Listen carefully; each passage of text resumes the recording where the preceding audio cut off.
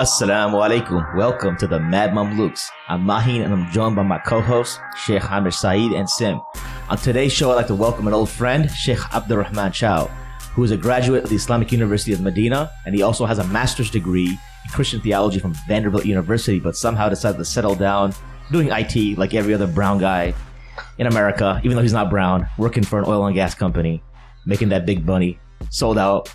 Unlike most of other people, but it's all good. But Sheikh Abdul Rahman and I have a unique history going back about 10 years because I want to say in 2006, 2007, you had just graduated from the University of Medina and you were at TDC and you gave this at the time, a very epic talk. I don't know how epic it was. I never heard it, but this controversial talk on masturbation. Sure. And back then it was like, yo, who's talking about masturbation at an Islamic conference? That's crazy. Even though I'm sure that's something the ulama have dealt with for like centuries, right? Yeah. You know? And so I Facebook friend him and he's like, yeah, I don't know you, so I don't really accept friend requests from people I don't know. I'm like, cool. Thank you. I like that you did that. I can respect that. So then he comes through to like Chicago like a few years later and we just chill for like a week. We get like churros and frozen custard and like just hang out. Yeah, what's with this whole thing about churros addiction that you and Mahin have? Is this it's true? not churros addiction, really. Or Mahin has they it, but took he us to converted churros. you? That's the only time in my life That's the only time in my life I had churros. Oh, is that what that was? Yeah, and so like then we reconnected again a couple months ago after our podcast. Kind of made some waves and we talked about some stuff. So glad to have you here in Chicago. Welcome back, man. Thanks. Yeah, man. It's Thanks good to meet you too, man. Yeah. So funny story. We were at the booth getting ready. We're actually recording at ISTA 2017, and we were at our booth, and he's just sitting there waiting for us to pack up. Don't please let's not talk about this. Yeah. So some people are coming. Sorry. I apologize ahead of time. My bad, dude. No, because if you guys see Chao in person, I'm gonna call him Chao. Just like that's how informal we are. If you see Chao in person, you'll just think he's some random Asian dude. Right. So he's just sitting in our booth hanging out, waiting for us to like get ready to pack up and leave. And there are people coming through and, they ask like, who's that guy? Like, this guy's, thinking about converting to Islam, but the problem is he's Asian and he loves that pork, man. He's like, there's no meal without pork. Right. For Asian folks. The other white meat, right? It's like that dim sum or whatever. Sorry, bro. Pork dim sum, Yeah, pork dim sum. Sorry. And then he's like, and then finally first person just walked away. She just believed it, walked away. And he like shakes his head. He looks at me like, yeah, she probably bought it too. I'm like, yeah. He definitely bought it. Yeah. Second person came through, but him, he's a friend of mine. And I was like, I let it sink in like 5 minutes later before he's like, yo, that's not true. He's actually, was it the youngest graduate of the University of Medina? Or that's allegedly, what they say. And the I guess the record broke like really fast after that. They like lowered admissions qualifications or something, letting kids from like elementary school. Who knows? But I want to get to that. Your background as an Asian American Muslim. Yeah. Is that a joke like that? Like I would ask you, a normal person would ask you, I apologize for offending you. Me, I really don't care. So I didn't say that, but it is what it is. Sure. It's come to the territory. You're within my vicinity. I just talk like that. Sure. But do you get that a lot as far as, people are you a convert but your family goes back how long into Islam? So, I guess I'll start off with a story. I'm based out in Houston. I was at a masjid one time and led salah because apparently there's no imam there. And that's another story. So finished the salah, Salat al-Maghrib, and this guy I get up to leave and he just follows me and he's like, I have a question. I said, sure. And he said, how do you read Quran? Like, كيف تقرأ? I was like, how? It's unfathomable, right? And I was just like, I read it. Okay, but where did you learn it? I said, in school. And he's like, but how? Right? And I said, going to class and reciting to a teacher. Okay, mashallah, but it's just, subhanAllah, mashallah. I was just like, okay, thanks, bye. So I do get that a lot. There's always an element of people who don't realize that, and it's not really their fault, but they just don't realize that there are so many other Muslims out there that they might not actually even know of. So I get it all the time. When I was younger, I used to get really upset by it because it was just the unending barrage of points that I have to bring up in order to affirm my identity. But now it's just like, sure, whatever, man. You don't get it from this generation. You probably get it from our older generation, right? No, I do. I get it from both old and young. I've got younger people who, instead of asking me if I'm a convert, they fully embrace their fake PhD in stereotyping. And they're just like, so do you know karate, Shiv? Oh my God. It's like, I'd like to apologize. Nah, it's fine, dude. Do you know martial arts? Because that would be so cool. I was like, sure, yes, I did study it. Wait, do you really? I studied it for a little bit. I did study it for a little bit, but then I got real bored of it because it's just, I did dabble a little bit in wushu, and I just realized just too much dancing going around and too much hand movements. Yeah, it would never work in a real street fight. No, because they would probably start laughing. Yeah, Right. So I do get it. Yeah. So talk to us a little about your family history as it pertains to Islam. Like, how far back do y'all go? So I think the number is I'm either the 27th or the 28th generation. Yes, Mashallah. And so this has been for a very long time. My grandparents are, as you know, most of the people who are in Taiwan, they originally came from China. I mean, they were not Aboriginals. It's really my father's side. So, we trace our lineage back to Central Asia. And as for the authenticity and the validity of how far we can trace it and who it is, whatever. But overall, come from a line of Muslims, alhamdulillah, line of scholarship as well. And to be honest with you, this last name that I have, Chao, is not an original last name. It was given to us by the emperor of that time, whose last name was Chao. Right. And I guess it was just by royal edict where, because you've been so loyal to the state and to the emperor and to the imperial dynasty, you shall inherit this name from now on. So it's just like, yes, I guess. Well, how did your family inherit Islam, though?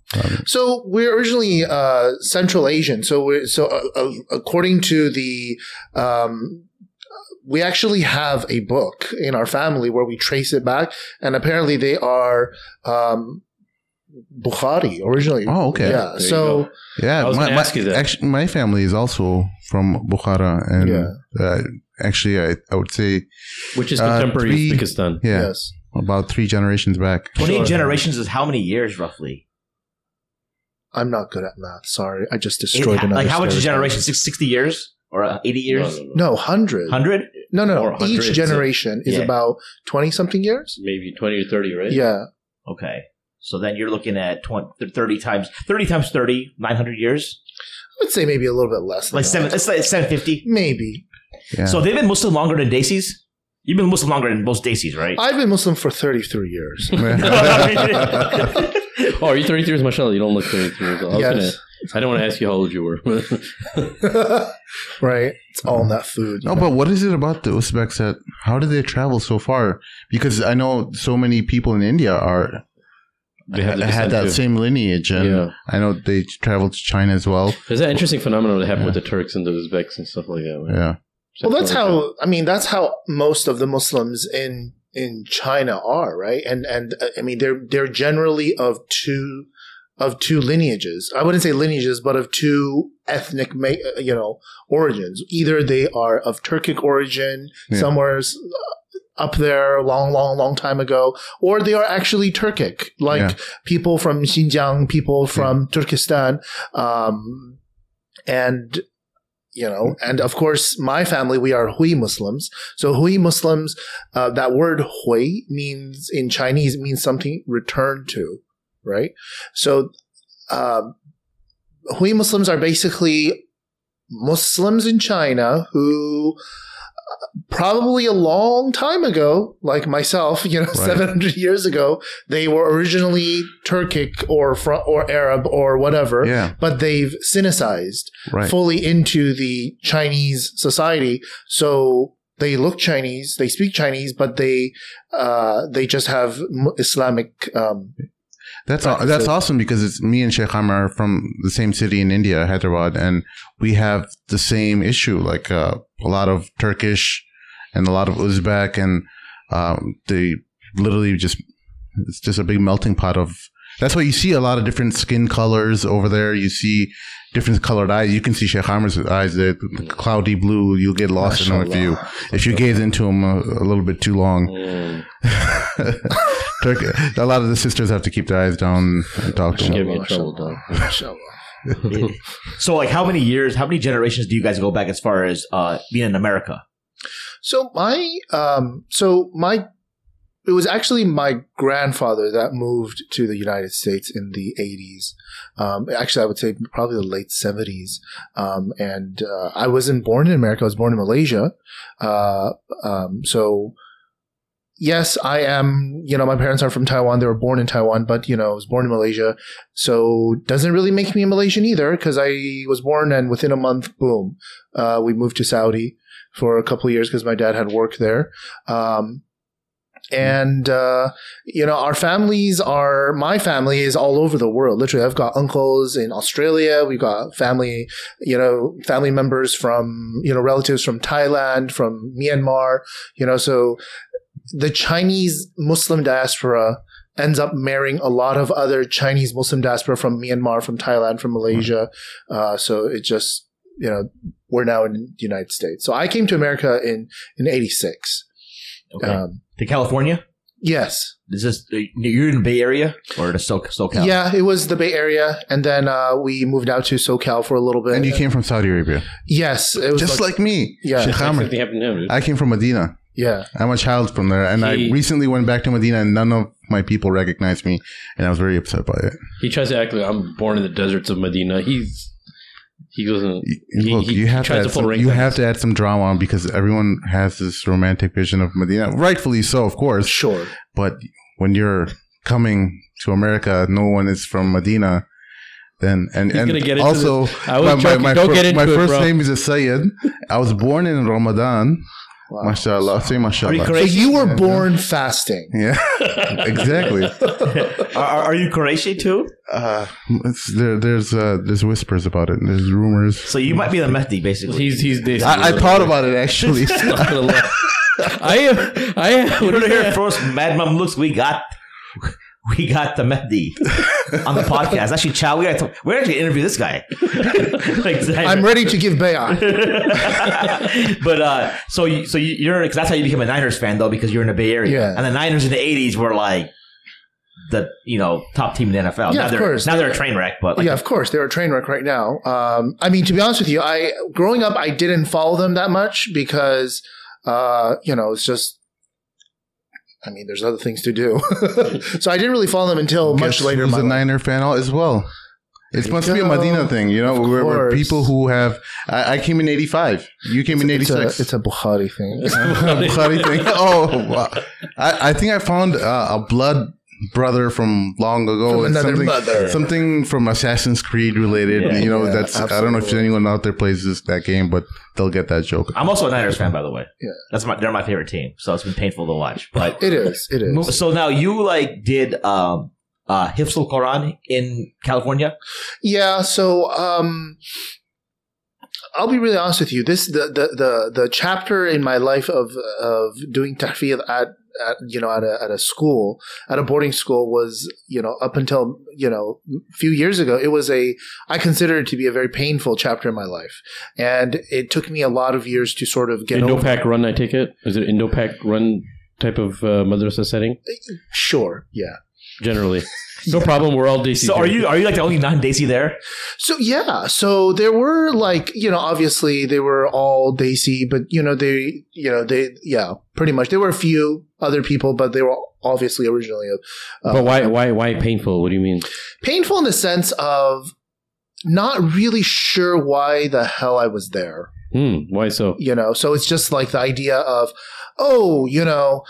my son is going to go to middle school soon, and he might just start picking up a joint. He might start drinking. So what do? We just throw him into a madrasa. Like that solves anything. So it was sort of a very strange experience. And this is around like 89, 90? No, this was in the this was in the 90s. Yeah. Closer to the mid 90s. So you're like 12 years old, 15 years old. Yeah. It was, madrasa, things happen. You see kids get hit. You see a lot of things and you experience a lot of things there. But, I'll be honest with you. It feels like a factory to me. Yeah. Right. And this is coming from someone who's Chinese, right? So it feels like a factory, So I know what sweatshops are, right? I know what assembly line is like, So you've got. By the way, before you continue, when I first saw you, look like a real serious dude. I was like, how are we gonna make him like chill out and be like super chill and joke around? But mashallah. No, I knew it was gonna because like we hung out before. Okay, cool. So I know, like, I was worried y'all were gonna like prejudge him. We were prejudging. You just seem like a nice, serious brother, mashallah. I whispered to Mahin after you left. I whispered to Mahin after you left. So I'm like, are you sure we're gonna be able to have a good conversation with him because kind of quiet. Oh, you have to save it up, right? You don't want to show all your cards, right? That's true. That's true. Anyway, so madrasa, and it was. I'll be honest with you. There's no proper training on how do you do tahfidh Quran, right? So for someone like me who memorized Quran through just listening to tapes, I didn't understand how to, memorize the concept of how do you memorize? How do you start with a word and you repeat a few phrases together? That was a science completely unknown to me, right? And so, my teacher was. I had a couple of teachers in that school, but I'm not ashamed to admit this, but when I first started memorizing, I started off with Surah Al-Hadid. And it took me a month to memorize that, even though Surah Al-Hadid is only a couple of pages, right? But it took me so long to memorize that surah because you're just learning how to do something that you have no clue what you're doing. But how much did you have memorized prior to this? You know what I mean? About 3 juz. 3 juz, okay. Yeah. So memorizing over sound has a lot of benefit because, especially if you have like good sound memory, etc., it sticks with you. But that's not the proper way of how you memorize. So when I was at that place, it was great. You just encounter so many new things that someone who's not familiar with the Indo-Pak culture, like for example, what's for breakfast? What's for nashta? Okay, it's cream cheese with shahad and roti. I was like, what is that white chunk on that plate? Like, what the heck is that? And they're like, it's very nice. And they're just like pouring. By the way, to the listeners, he's shaking his head side to side doing the Desi thing while he's talking. And it's like honey. And I was just like, okay, and you get to eat like nice food, or so you think it's nice food. And, that's where you started picking up Urdu, this and that. Obviously you learn all the bad words, the K word and, all these other bad words that you What's the K word? Really? Kangaroo? I guess dog barking? Perhaps of the four-legged persuasion. So, you just learn a lot of things, right? That's for any language you learn. Yeah. You always learn the bad words first, right?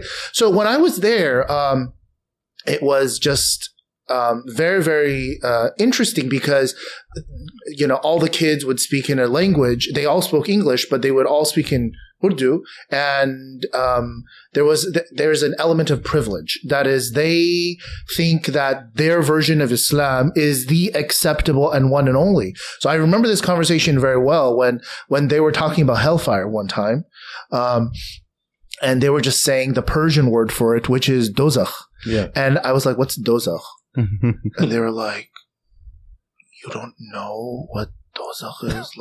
Like it was almost like, where have you been this entire life, right? And they start throwing new words like guna and this and that. And now, what's guna? Okay, like what is that, dude? Like seriously, throw me a bone. Okay, and it's like they're like, you're like, dude, this guy doesn't know anything, man. So guna is a sin for all our non-Desi listeners. No, they know. They know. They'll figure it out. Right, and it's you just sort of learn things, and obviously you pick up so many other things that you didn't know about Islam, like, don't you ever sit in the Maulvi Saab's chair or else you will lose all your knowledge. I was like, really? Let me try that. Bam! Sit right there. I think I still recall everything. Challenge accepted, and clearly, nothing happened, right? And where they're like, oh, you've got to like do this or do that or else this is going to happen. And I was just like, okay. So, I was there for, a very short period. I would say about a year. And honestly, I just didn't like the environment. I don't think it was right for me. Mm-hmm. So I just sort of one day during Christmas break, I just sort of packed my bags, and my dad came to pick me up for break, and I just said to him, "We're done. I'm not going back."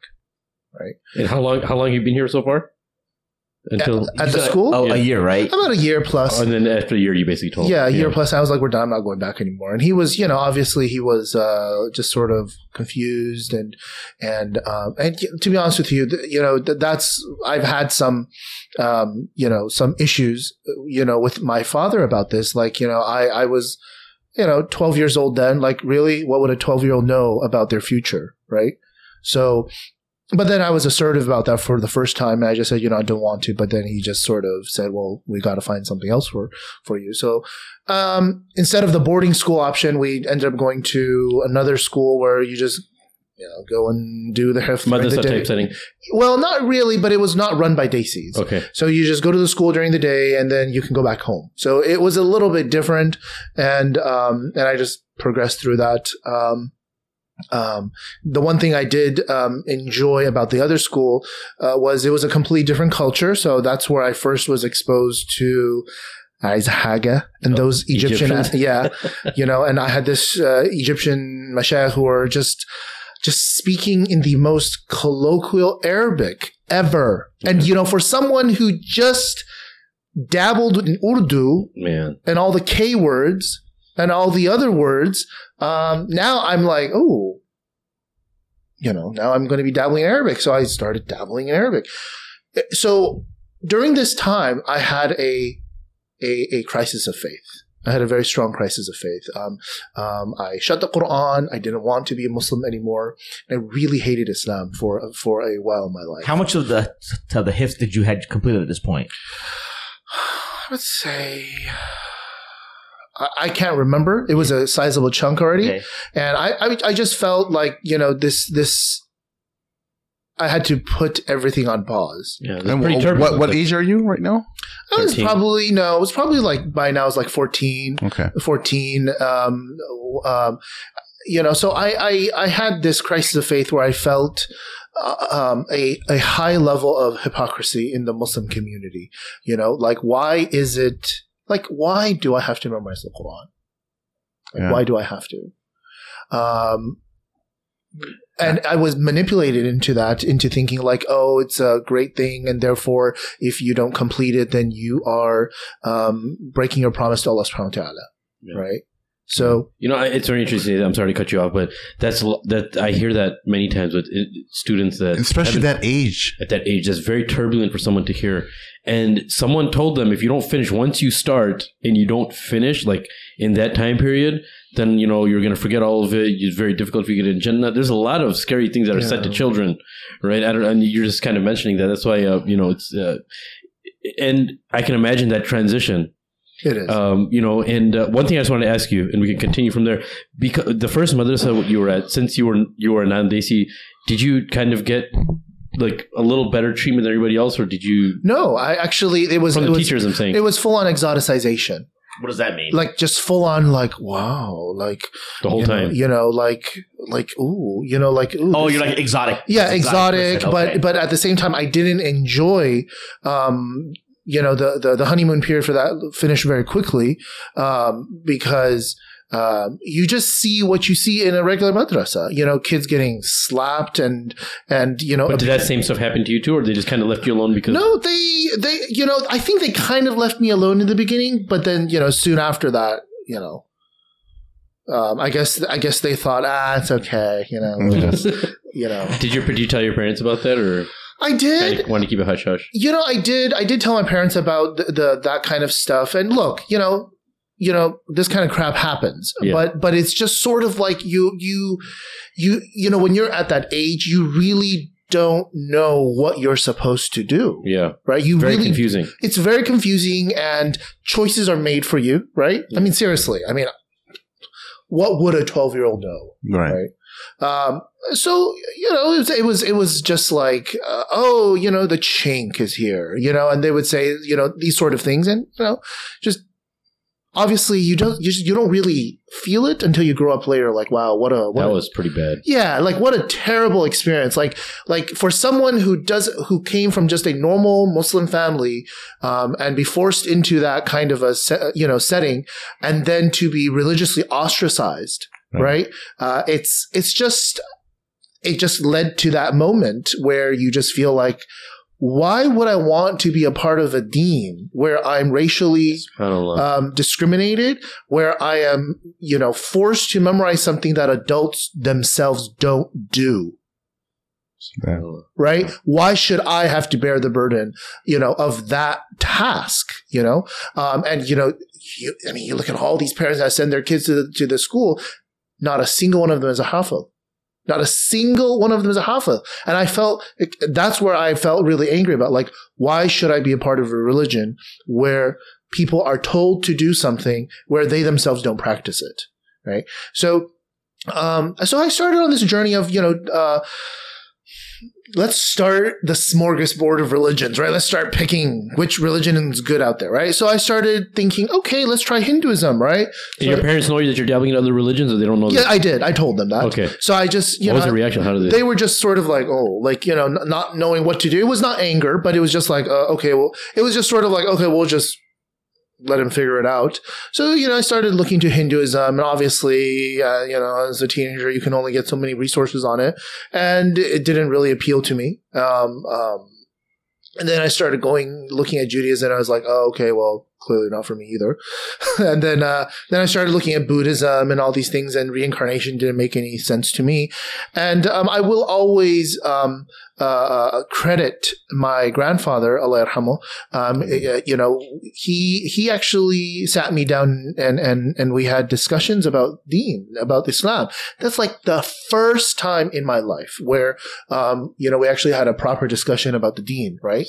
And it clicked in my head, and I just realized I'm sitting here with legitimate grievances about the deen and the practitioners of the deen, but I don't really know the deen enough. I really don't know the deen enough to conclude whether this is the truth or not. And I say that loud and clear because I think for a lot of young people today, Muslim youth, they will always have that question mark lingering in the back of their head. Is Islam really the truth? Are we really following the deen? Are we really following the true religion? What if another religion was true, right? So I had to go through that phase and started going to college after that, finished high school. And then afterwards, it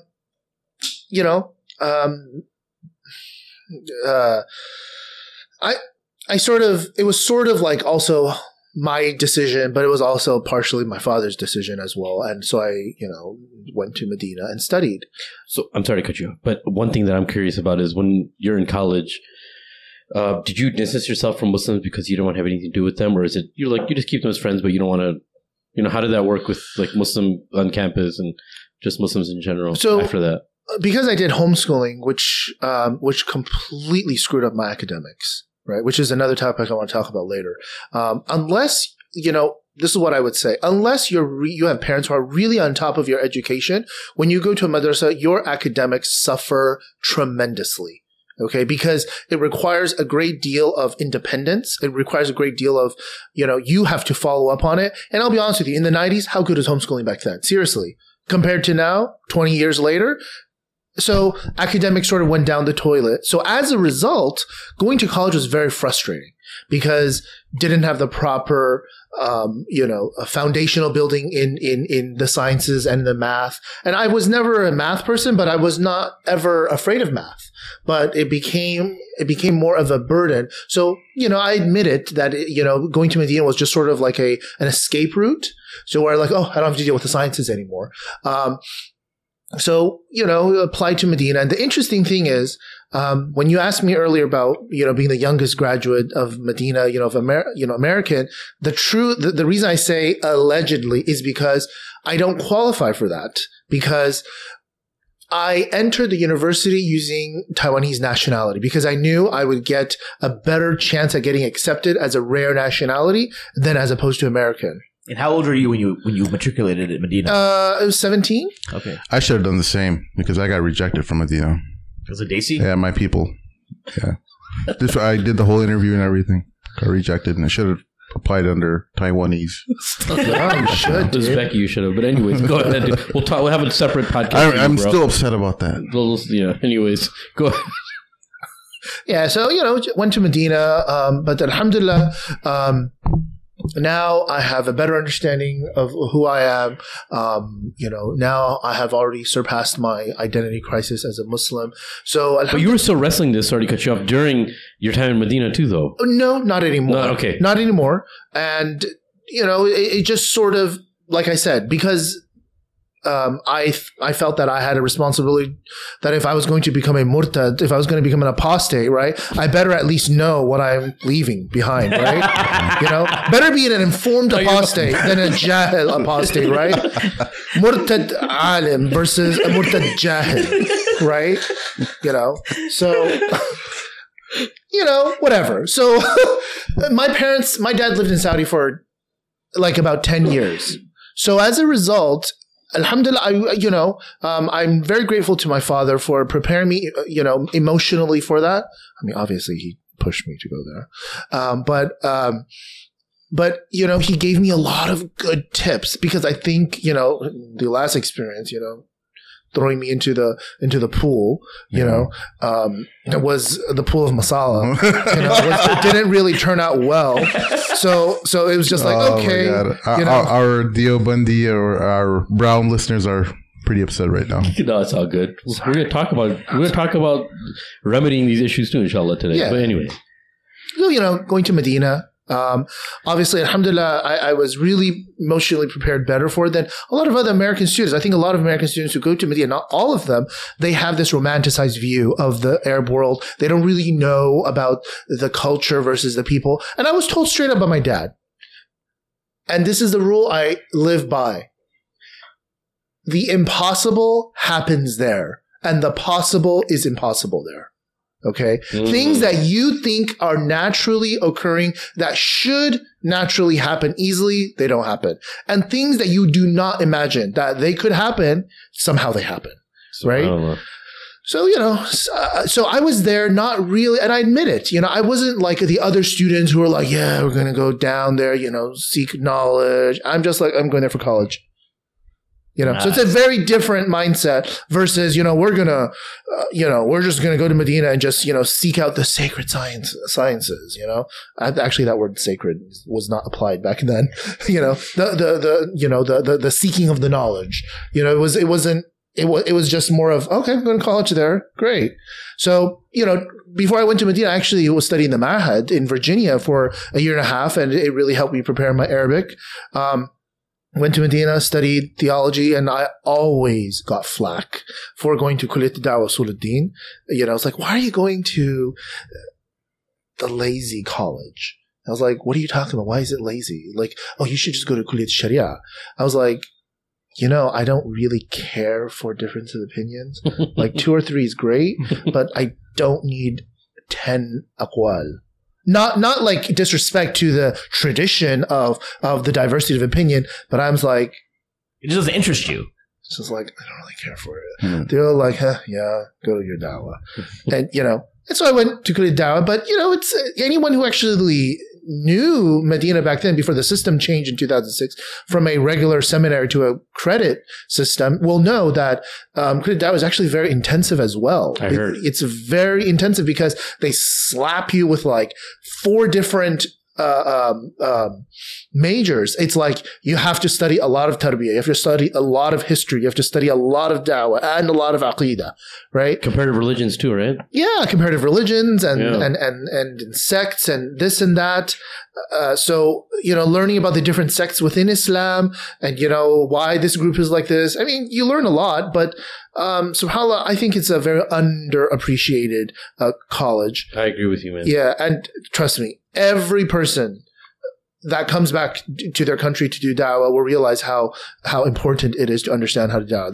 But I heard there's not a lot of Americans or guys from the West in Kulliyat Dawah, right? I mean, there was a few during my time. But they're mainly in Usul al-Din or in Kulliyat Sharia, right? Well, during my time, Kulliyat Dawah was actually 2 kulliyat. It was Kulliyat Dawah Usul al-Din. Now they split it into Kulliyat Dawah and Kulliyat Usul al-Din. The same thing in Egypt. Yeah. So they split it up. So alhamdulillah, Medina was just 5 years there, 1 year for Arabic, 4 years of bachelor's, and then came back. So you knew Arabic a little bit already? I knew. No, it's a 2-year program, right? Yeah. So I had studied 1.5 years before that. So it really did help. And even though Quran memorization started in a painful, way, but it really, I do appreciate my father for that, because having the Quran memorized, it really gives you a major leg up over people who don't know Quran. It really gives you a leg up in ways that you cannot imagine. When did you actually finish the hifz then? I was like 15 or 16. So through what program were you doing at that time? Because I don't think you mentioned that. It was in California. There was a school run by Egyptians. The Egyptians, remember? The Egyptian club? That one? Okay, yeah. That one. Okay. And it was good because, they really were just more chill, I guess. And no beating either? I think there was like light, like just the Egyptians. The way you the Egyptians only hit the Egyptians usually, right? Is it the way you beat your wife kind of deal?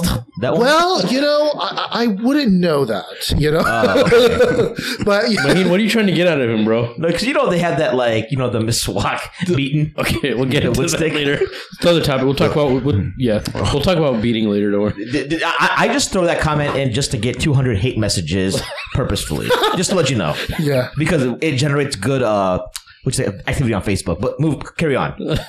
Yeah, so came back to America, and I'll be honest with you, I rarely talk about this, so I will talk about it now.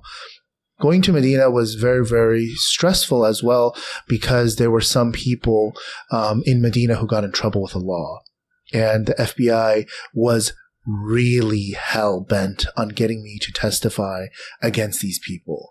Is that Ahmed Abu Ali? Ahmed Abu Ali, Sabri bin Kahla, the Virginia paintball case was in full swing during that time. Oh boy. And those guys. And I really didn't really know them. It was through, I don't really know them, but they would always try to pin something on me like, oh, we need you to come testify. We need you to do this and that. And they tried to threaten me by saying, if you don't, we're going to subpoena you and blah, blah, blah. You know how the system back then is if you did ta'jeel, if you tried to take a semester or 2 off of Medina, back then, that was pretty much signing your ticket out. Like, you're never coming back, especially if they found out that the FBI was interested in talking to you. So it was it was in my third year of kulliyah in college, and it was like, I can't deal with this. Like, kulliyah, by the way, means faculty. Faculty, the college of. Yeah. So it's just sort of like, I can't deal with this because I've already invested so many years down this now. If I get subpoenaed for something that they're trying to find on someone else, it's going to be a waste. I can't finish my bachelor's degree. But alhamdulillah, subhanahu wa ta'ala was very merciful. And, they found whatever they want from other people. And, so as a result, came back to America the following year, and I started working in teaching. And how naive I was. Teaching is so difficult. So I taught in Islamic school, and I was in. What state? This was in the DC area. Cool. And it was like middle school, high school, graduate. No, it was just like the lower grades and middle school. Teaching is. I always tell people this: just because you studied the deen, it doesn't mean you are a teacher. I agree with you 100%. Okay. So when you first realize it's a big slap in the face. Oh, it's not just a slap. It's very humbling. It's very, very humbling. And it's just, I started teaching and you make so many mistakes. You bumps and mistakes along the way. Like, oh, well, this doesn't work. Oh, well, yelling doesn't work. Oh, well, bribing with candy doesn't work either, And then, alhamdulillah, you just sort of learn along the way that, you can't just assume that studying the deen means how education works or how pedagogy works. That sort of assumption is a very, very arrogant assumption, right? Yeah. So, but one thing I learned is, and the first year of teaching is difficult, second year, but for me, the way to solidify even yourself as a person, your dealings with people, because they don't know what you're trying to teach them. In the beginning of the year, they don't know anything, right, of what you're trying to teach them. So it solidifies you on a human level. It solidifies you on almost like a therapist level. I used to see it as like the best way for me to teach is put myself in the shoes of a therapist and then project. How would a therapist project knowledge, right? Right. And that's what made it a lot easier for me in the beginning. Yeah. And you have to understand, you can't have any preconceived notions about what people know. That's what, when I first tried learning Arabic, I tried learning Arabic from people who are Arab, and there's a lot of expectations that they expect you to already know, to have while learning the Arabic language. So they start off with a whole bunch of nahu and this and that, and you don't even know how to speak the language yet. You don't know any words. So, I think that that's one way I really felt that Allah subhanahu wa ta'ala had to put you through a grueling process, and you have to, like, cringy moments you have to have. You probably know what I'm talking about. There's a lot of cringy moments that when you think about when you first started teaching, you're like, man, I can't believe that happened. You never forget those things, unfortunately, but, I think that, alhamdulillah, I mean, it's all a part of it, but now it made you a phenomenal teacher. I'm pretty sure, mashallah. I wouldn't say phenomenal, but after so many years of grueling work and just sort of tinkering around, the last place, I mean, I work right now in the oil and gas industry in Schlumberger. I mean, honestly, if you told me 15 years ago I would work for Schlumberger, I would laugh at your face and be like, interdimensional, and you're crazy. But, for financial reasons, but, teaching is still my passion. I really do love teaching. I teach right now in Houston, on the side, Sunday school for kids. It's a humbling experience. You got to deal with different kids and not take knowledge for granted. Yeah. One thing that I wanted to, it's going to be a little backtracking, but it'll be for productivity purposes, inshallah. I know that even Maheen was mentioning to us that you have many thoughts of reformation, as far as the madrasa system. And the way I think of it is it's here and it's here to stay. Yeah. And there's, the one thing about the madrasa system is there's thousands of madrasas in every state. Of course. Right?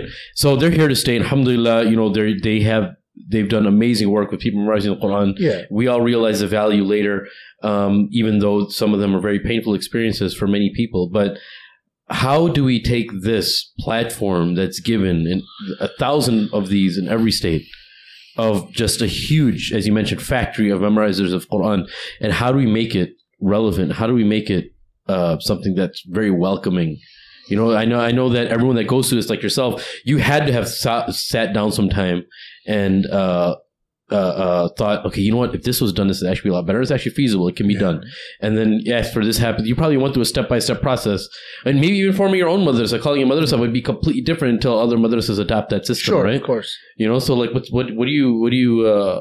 thoughts do you have on that? So, look. Because we know it's an issue, but what are some solutions you think? So first and foremost, I appreciate what parents want for their kids. I don't want to make this into shame on parents or shame on this or shame on that. Of course. I think all parents have good intentions. Of course. However, I think it's the fear of the unknown. It's the so-called standardization of your social class and standing, that you're afraid for your child in the future that, if he doesn't become this, or if he doesn't become a doctor, engineer, bichara, this kid, just send him to a madrasa. Right. And it's like, it's so awkward seeing you say Urdu words. How do you do it? Let's just do it. He said bichara right now. How do you do it? I know. How do you do it? Like, live in a mother. Say it. I just, like how I just do it. Like Trump. I just do it. I'm just gonna do it. I'm just gonna do it. You guys we gotta take a picture of him doing that so we can be like, hey, at this time of this thing, this is the face he made. But yeah. So the people who are advocating for us to do video, video cast, this would be one for. Yeah, definitely. They gotta see it. Yeah. I know Joe Bradford would get a kick out of seeing this expression. I'm pretty sure you and Joe are pretty good friends. You guys, if you guys are on a podcast together, you guys would love the heck out of it, man. Why isn't he here for us? When we come to Houston, we will do a show with both of you guys. Sure. Inshallah. Yeah. But anyways, yeah. So I was thinking about Trump. I don't know why I was thinking about Trump right now. He thought about Trump and lost all brain cells. You forget the Quran just now? Oh, man. No, he just said Urdu because he's interesting how you know Urdu. But anyway. Yeah, so, it's look, for every parent, every parent needs to do what they need to do. But I want to tell parents, just because your kid is not seemingly succeeding in a certain way that you want them to succeed in, you shouldn't just automatically push him into that realm. Okay. And I'm saying as this from someone who's a teacher for almost a decade. And I will say, look, you have that old cartoon that we've all seen where you have a teacher sitting, it's like this newspaper print. There's a guy sitting in front of there's a teacher sitting in front of a table, and they're outside. There's a tree, and there are all these different animals there. And there's one with a fishbowl, and they're like, now we're going to test you on how to climb the tree, right? You can't use the same standardization of success based on your cultural and nationalistic whatever views of what success means, and then say, well, since you don't fit this and this and this and this, therefore we're going to slap you into the pun intended. We're going to slap you into that other system to make you successful, right? So that's the first thing I would say. Give your kids a chance.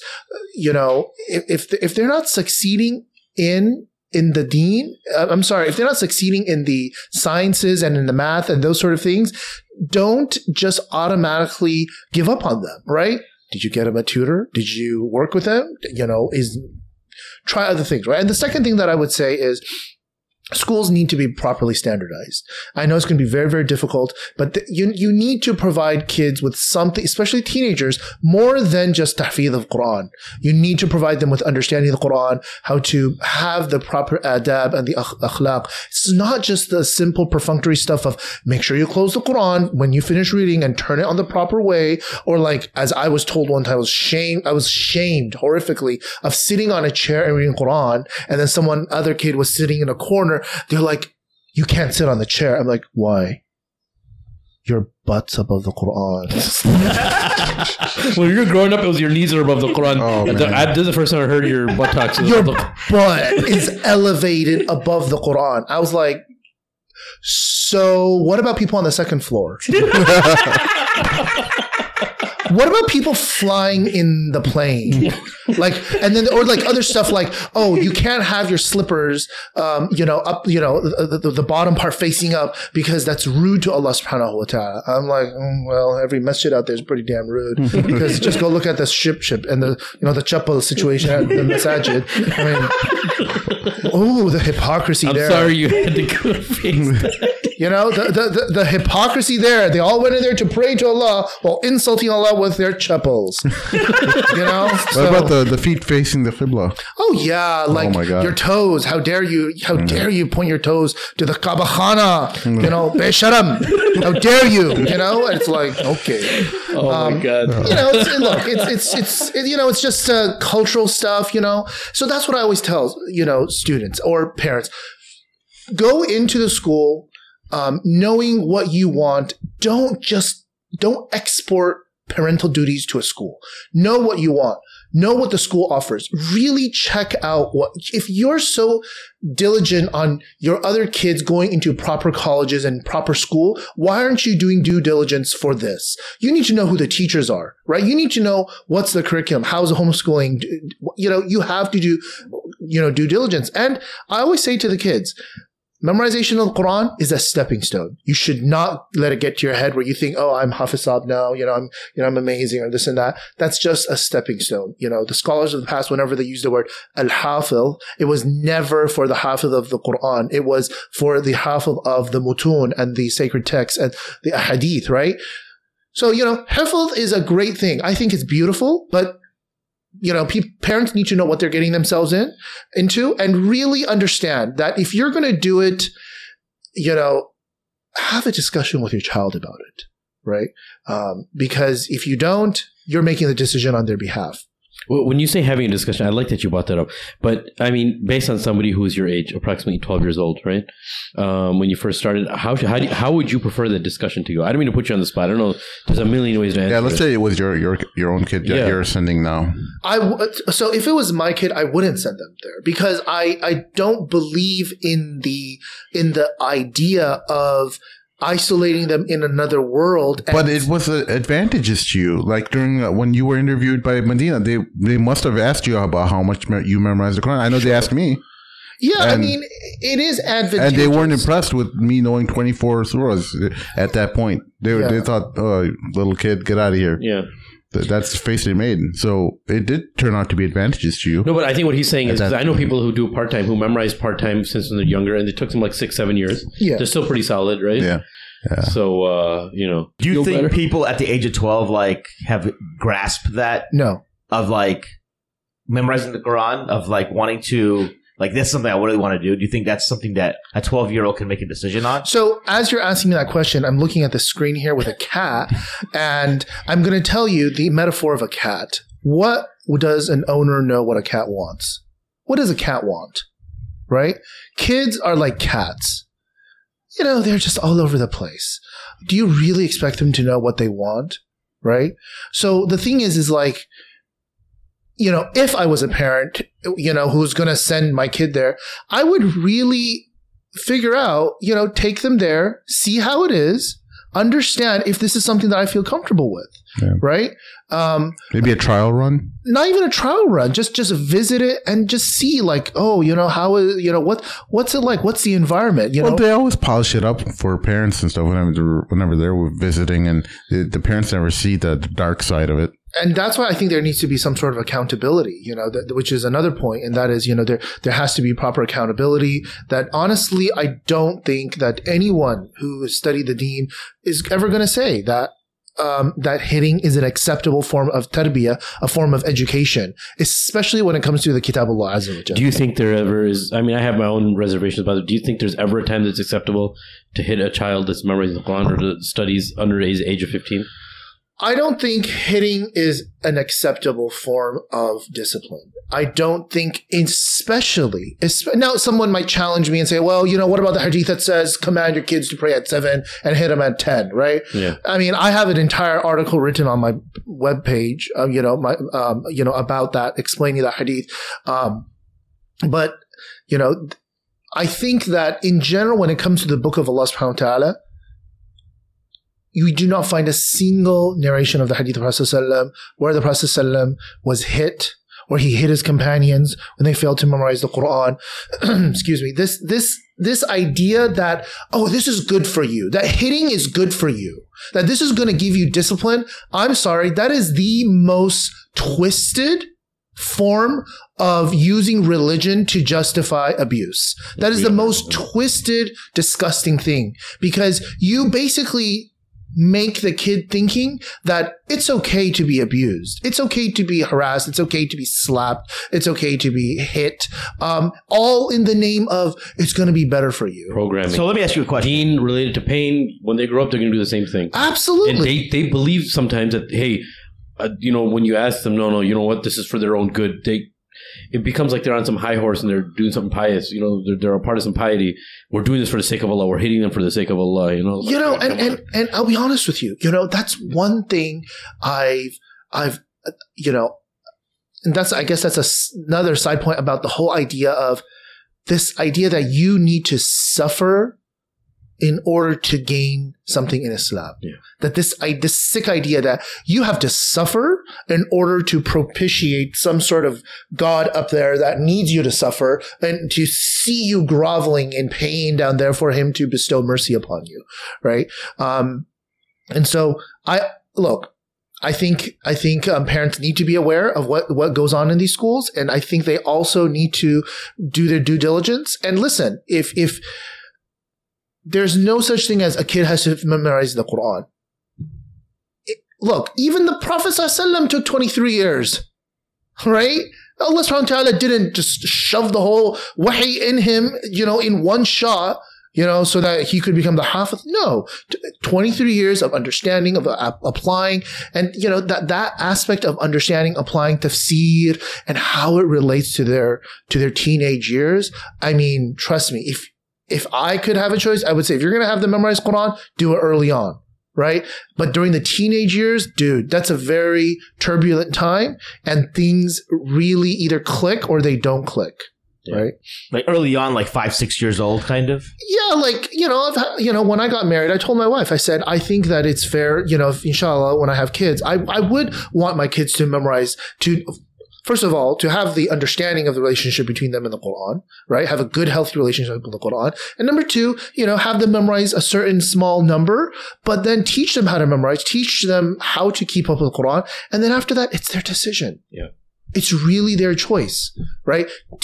Forcing them to memorize Quran does not make them a better Muslim. Forcing them to memorize Quran does not protect them from shaitan. In fact, if we don't, we have to be really careful about that. We actually push a lot. I mean, look, we all hear stories of kids who went to these schools and, they have crises of faith later on in their life. I mean, I'm not exaggerating this. Right. Yeah, you hear about like huffaz in Chicagoland that are like, always getting high as a kite. They'll be going to Taraweeh and then they're lighting up a joint before, and that's what because there's no connection to the actual, like, the essence of the Quran. I just memorized some words. Right? For that, that's what it comes down to, right? Well, it stems from a cultural misunderstanding of what success is. The idea that religiosity and success is rooted in brute memory and brute memorization, and the amassing of knowledge in and of itself is scholarship. Like some people, this goes into the whole thing of like Medina. Like, you've got people out there who are very good at memorizing sacred texts of mutun, which is great, but that's at a very, very, very fundamental level of learning to memorize, I hate to use the term Bloom's taxonomy, but, memorization is the lowest form of seeking knowledge or learning, right? I think we can, do better by encouraging parents and kids, to learn more about the Quran. And you might be like, well, how are they going to do it? Learn Arabic. That's a good incentive for you. Learn Arabic, understand the Quran, try to learn as much Arabic as you can, because the more Arabic you know, the more it makes sense when you're reading the Quran that alladhi is the masculine form. So the verb that comes after has to start with a ya, not a ta, right? Those sort of things help people when they memorize Quran. But if they're just memorizing, whatever, it is what it is. They're just going to get whatever they're used to. Yeah. I mean, I like the point you made, a couple of points you made earlier in conversation. Number one is that before you had went to the madrasa, that you had memorized 3 juz, and you listened.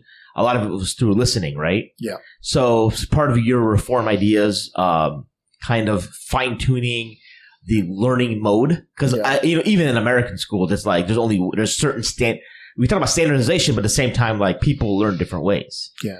Like for example, in Mauritania, that's the whole lahu method. You write down on this tablet, and you just repeat, right? Amr, you would probably know more about, can speak a little bit about that, some of your time there, but that might work for somebody. And, versus the audio, like you're listening to something because you have a solid sound memory. Yeah. So is that something you would obviously you would factor in to any kind of reform? Well, like I said, that really goes back to the idea of we as communities need to hold higher standards of the teachers. And like I said, just because you are a Mulvi, a Sheikh, a Maulana, a Qari, whatever, just because you memorize the Quran, it doesn't mean you are a teacher of the Quran.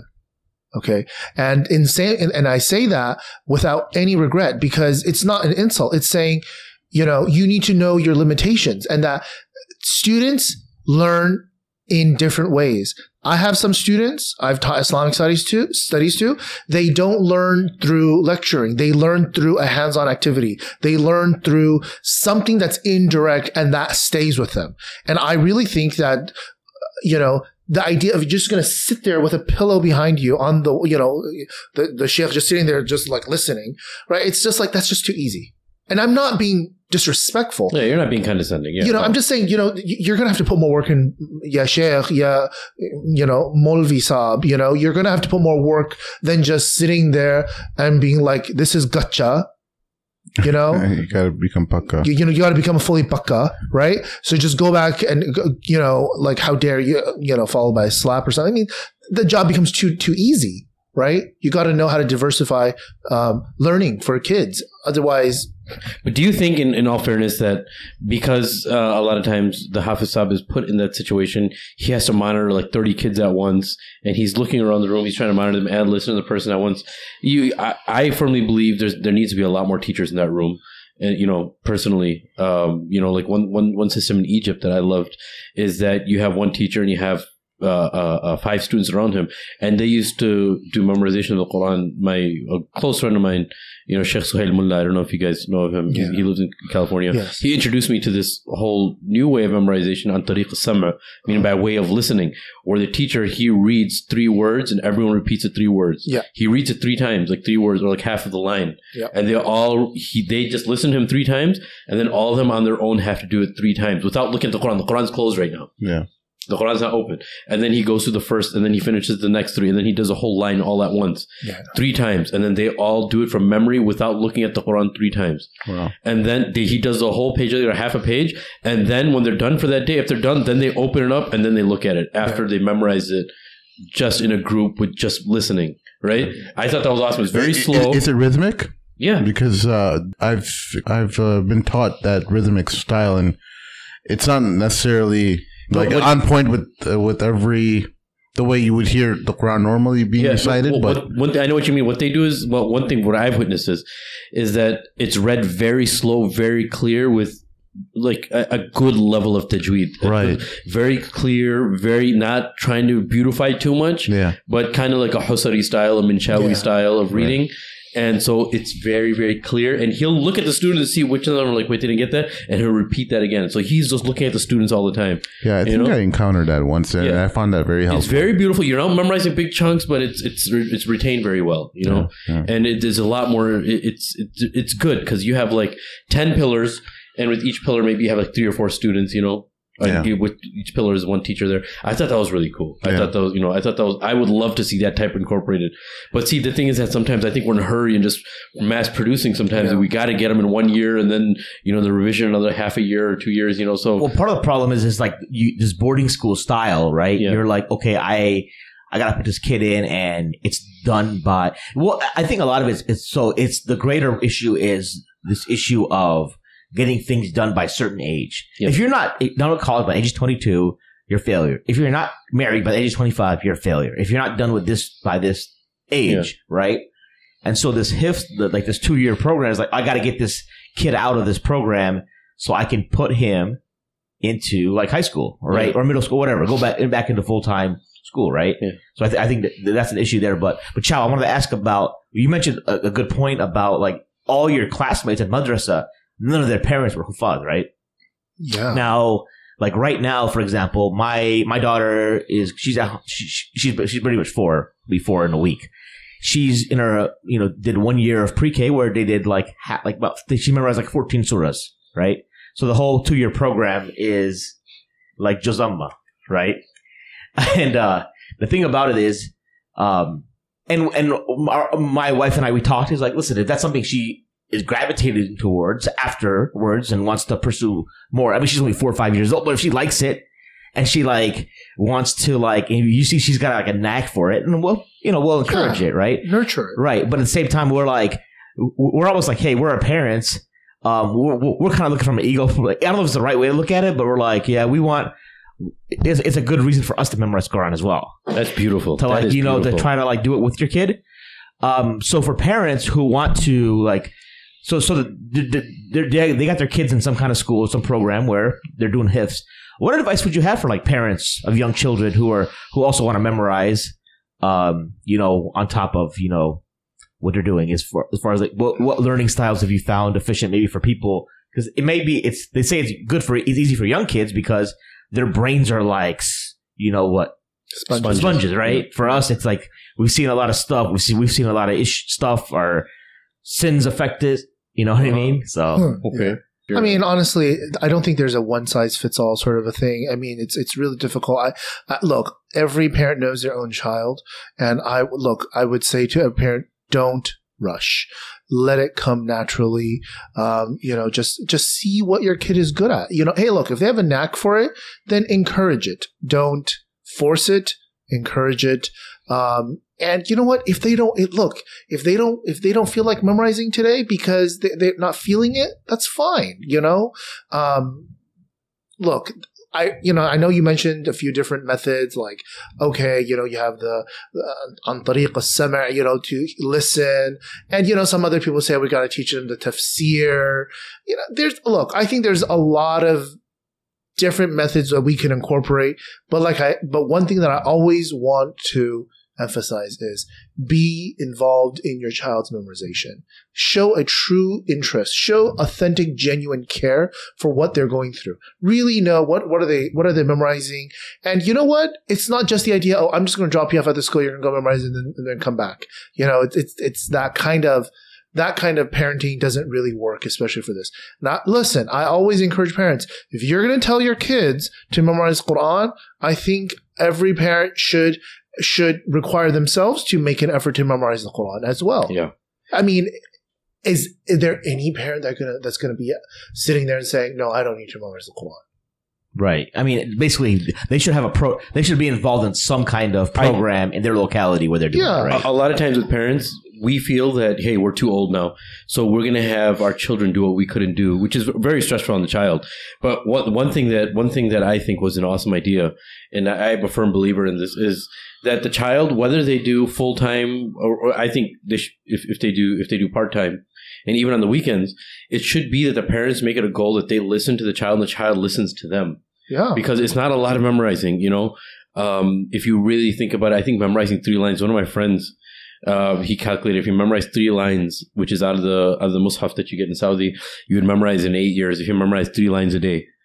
So if you could really memorize 3 lines a day with your child, the child listens to you, the Quran becomes interactive, becomes a family thing now. Absolutely. Right? And it's not like you don't have to feel guilty because you're being consistent. It's only 3 lines. It's not a lot. No, it's not. You're right. Let's say you want to make it 2 lines, right? Add a few years to that. Who cares? Yeah. But the thing is that even if the child is doing it part-time, the parent has to be the one listening to them, and the parent should at least try. The child, I think, should see that, hey, I want to memorize the Quran, at least they see me trying. You know what I'm saying? And the child tests the parents too. And that just, can you imagine what type of love that creates and what type of relationship? It's like, hey, I'm not on my own and memorizing this whole entire book. I have no idea what it's saying. They're not expecting me to have these huge expectations. I mean, they're doing it with me. And, I think kids will remember that forever, that it becomes a way that we create bonds. And it's not just to piggyback off of that. I don't really think that it's just simply limited to the idea of memorizing Quran, your kid memorizing, you memorize. I think parents really need to make learning a family affair. It doesn't have to be just memorizing the Quran. Let's be honest. I'm just going to say it. How many of these parents that send their kids to these schools, do they actually go take classes and learn about the deen? Do they? I mean, or not? Or, do they do it? It's definitely not the majority. Yeah. So when you have a family where everyone is involved in an element of seeking ilm, okay, of learning, your kid sees that. They see that mom and dad go to the halaqas and learn and try to benefit, and they have discussions about it. Sure, maybe they're not, so great at memorizing Quran, but the fact that they're still making effort to learn the deen, that has a very positive impact on the kid, because they're seeing that, okay, memorizing Quran is not just memorizing Quran, it's talab al-ilm. It's seeking out knowledge. So whether you're seeking out knowledge in the form of Quran or halaqa, tafsir, hadith, classes, it's about creating a sense of not living a false life, expecting your kids to do it, but you don't do anything about it. Sure. Yeah. Chao, before we get into, I wanted to ask you about your master's, but is there anything else you want to comment on as far as like education reform or madrasa reform? Look, I think that it has to be a real national dialogue. Honestly, I know ISNA does like the education forum every year. Look, I think that it's something. I think it's going to be a huge effort, but at the same time, before standardization happens, I can only say, dear parents, do your due diligence and know what your kid is learning, whether it's in public school or homeschooling or madrasa, whoever it is. Know what you're doing. Be an informed parent. Don't be a parent that just sort of exports the issue out to someone else and then let the Quran do the parenting. And if I could piggyback off that, I love that he said that don't export this to another institution. Parents have to be very, very well equipped. So with this, I want just our listeners to know we're not by any way being condescending to anybody who had memorized the Quran in the madrasa, or if you are in the madrasa right now. We don't think you're actually gems of our society because you've memorized the Quran. Absolutely. It's nothing about that. We're not even saying that. I mean, those individuals that have to go through the day in and day out, even some individual, it takes them 4 years to memorize the Quran. You are the gems of our society. That's not what we're talking. We're talking about making the process an easier and a better process, especially in 2017. That's all we're saying. Yeah. We're not saying anything about the individuals themselves that are memorizing. Yeah. Even those individuals that are overseeing this and their oversight, we know it's not easy. This is very difficult. It has nothing to do with that. So if it came off that way, especially from me, that's not our intention. Our intention is we want progress. That's all it is. You can always make things better. That's all it is. Yeah. Okay. So like now you, at some point you went to Nashville, Tennessee and went to Vanderbilt for your master's in Christian theology. Yeah. Kind of interesting. So your background is kind of an Aqidah background in Medina, right? Mm-hmm. So it seems like that was your inclination was always about theology. What about Christian theology struck you enough to make you want to actually pursue a degree in it? So here's what happened. I'll be very honest. The idea of going to Medina and studying the deen. And you know what? I will always have a certain stigma attached to me because I studied in Medina, right? Whether it's good, whether it's a good, impression that people have, or a neutral, or even a negative. The thing is that I feel that a lot of people don't appreciate the deen enough until they go have something else to compare it to, right? I did not appreciate my deen until I had to go looking around with other religions and then come back and realize, wow, Islam really does make sense, even though I don't really know a lot about it. But like I said, it's something that you kind of take for granted.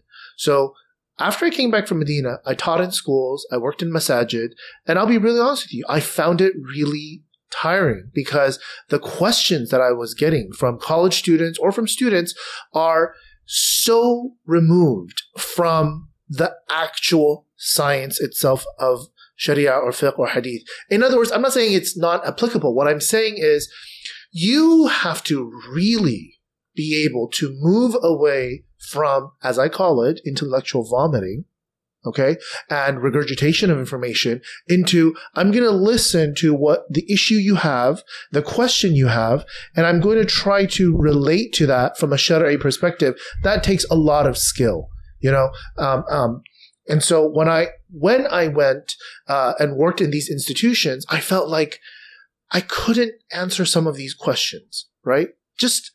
answers on interpretation, answers on why is the deen like this, why is the deen like that. Sure, I could have my own answers from the Quran and the Hadith, etc., and the tradition, but I just felt like in order for me to become a better da'i, I live in the United States of America. The predominant religion is Christianity. I need to know more about it. So I applied to go to Vanderbilt, and it was also sort of a personal challenge for myself that, this is a very different science. It's Christian theology, and I went there, studied 2 years of it. I will say this: the mindset that I get when I went there was really about, number one, you are going to their turf to understand their deen. You're not there to debate them.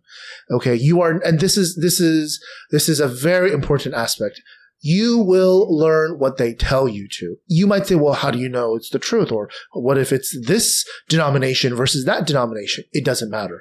It's about, you are not there to prove them wrong. You are there just to listen and learn, right? So when I went there, I didn't have this idea that, I'm going to be there to debate, or I'm there on a mission. I'm there on a mission. Absolutely. I mean, the arrogance, right? That you would think that you would go and debate people, and you find this in a lot cause a ruckus on campus. Yeah, you find this a lot on social media right now, where certain people, they think that by being controversial and by provoking, that, wow, that's, this Allahu Akbar kind of da'wah, right? This whole takbir kind of da'wah. And like, I've had people that would ask me like, oh, so you said Christian theology? Okay, so disprove Trinitarianism for me. I'm like, I'm not going to disprove Trinitarianism for you. Okay, because if you need me to help affirm your deen by deconstructing Trinitarianism, number one, that's very disrespectful. But number two, you are not appreciating your deen based on its own merit. You're doing it at the expense of another religion. Yeah. Right? So when I went there, I learned a lot, focused a lot on art as well, focused on literary theology, fiction and writing, etc., and a great deal of history and theology in it. Honestly, a lot of people think that, I went in the deep end by learning Christianity. I will tell you that I have grown to appreciate Islam even more. Not because at the expense of Christianity, but just I really benefited from that kind of a setting where there is a roundtable discussion. I'll be honest with you. At Medina, there was not much roundtable discussion. Okay? The idea that, and a lot of people, they're afraid of roundtable discussion. It's lost in the Muslim world. It's lost. Discussion. Just sitting there and witnessing the professor, have a script in front, a text in front of them. Everyone has to read it. You have to do a reflection paper. You have to, write something on it. And then you have to listen to other people. I will never forget this one incident. Okay. To sum it up, I was in a discussion group one time, and we were talking about the necessity of why Christ is necessary for the salvation of mankind. Okay. And it was just a really, really long-winded discussion. Basically, the summary is, when we sin, we can never repay God, and therefore we owe a debt to God. And since there's nothing in the world that could pay God, that we could repay God for what we have done, but, is there something more valuable than what you can give? Yes, Jesus Christ is more valuable. Therefore, Jesus is the Redeemer now, right? So as a result, I stopped the entire discussion. I said, look, man, you said that grace is when you sin, there's something that is owed to God, right? You owe God something. And there's this idea within Christianity where, if Allah promises punishment, he has to take vengeance out, or else God breaks his promise. Whereas in Islam, it's completely different. When Allah subhanahu wa ta'ala promises reward and salvation, Inna Allah la yukhliful mi'ad. Allah subhanahu wa ta'ala does not ever go back on his promises. That's always in terms of reward and justice and those sort of things. But when it comes to punishment, we as Muslims believe that Allah subhanahu wa ta'ala has full right to rescind the threat of punishment, that he doesn't have to be this angry God that has to punish people. So I was in this discussion and I just simply said, you said that we owe God a debt now because of sin. I said, what about before sin? The gift of life, the gift of knowledge, the gift of sight. Isn't that also a debt owed to God prior to sin? But isn't that wouldn't they say it was original sin? Well, that's the original sin thing, right? It is, because the idea of that now that Adam has sinned, therefore we can never repay it back, right? So I said, before Adam even sinned, the gift of life given to Adam, right? Isn't that also a debt owed to God, technically, even though we could never repay God? And I remember a guy in my classroom, he looked at me, and there was a long table, and the professor was sitting in the corner, and he looked at me, he says, well, Chao, we're not talking about your God here. Like he didn't just say that as, oh, like a light bulb moment. We're not talking about Islam. And I wasn't talking about Islam. I was just trying to engage him and say debt is owed whether or not there is sin, because everything is given freely from Allah subhanahu wa ta'ala. So it was that moment that really made me think like, oh, well, you do have jerks also in divinity school, right? So, Was he being condescending when he was very condescending. Okay. And even the professor stood up and said, no, Chao's right. That is a good point that, there is debt owed to God, even without sin. It's of that grace is freely given, as they say, right? Right. So, so having those sort of moments of discussion, I think really opens up a person's mind on what we take for granted, that we don't really have that discussion going on in our community, as much as we want it to be. So, it really, can you imagine? I had to go and do papers on tafsir of passages within the Bible. Wow. Right? It's a total different ball game compared to when you have to go write a paper on some ayat that you have to do tafsir on, right? It's a completely different ball game that you have to go read and research the Hebrew text and, all these sort of things.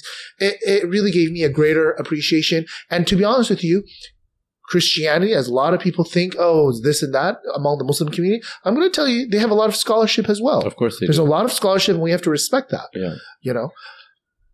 So I think it was a great experience. Because people don't know that the Bible, people have done what is considered a tafsir of the Bible. Even some Arab Christians will refer to the explanation of ta'wil or tafsir of the Bible. Yeah. People don't know that though. So, I think that's really an eye-opener for a lot of people. I do agree with your concept that like Muslims, I even catch myself in this, that we feel like we know enough about Christianity based upon like a Dr. like Lawrence Brown lecture on YouTube or something. Or I know a lot of people, man, back in the day, I was a part of those guys. Man, you listen to Yusuf Estes for one or two speeches. Like, man, I could go debate all the Christians. I could go like take down a pastor. This pastor doesn't know squat. You hear something, you're like, and maybe that specific pastor you can, but like it's deeper than that. There's some people that. Well, I think the evangelicals have damaged that in that respect. They show very little scholarship from their end. They have a lot of these mega stars who, are giving their audiences very digestible messages. There's very little nuance to anything, and I think when outsiders see that, they're like, oh well, there must not be much scholarship in Would you agree with that assessment that that the scholarship is not within necessarily the evangelical preachers of the mega churches? I would look. I don't want to speak on behalf of Christian. Okay, I'm the last person to say that, to ever make these assumptions. But I would say there is definitely scholarship within every denomination within Christianity.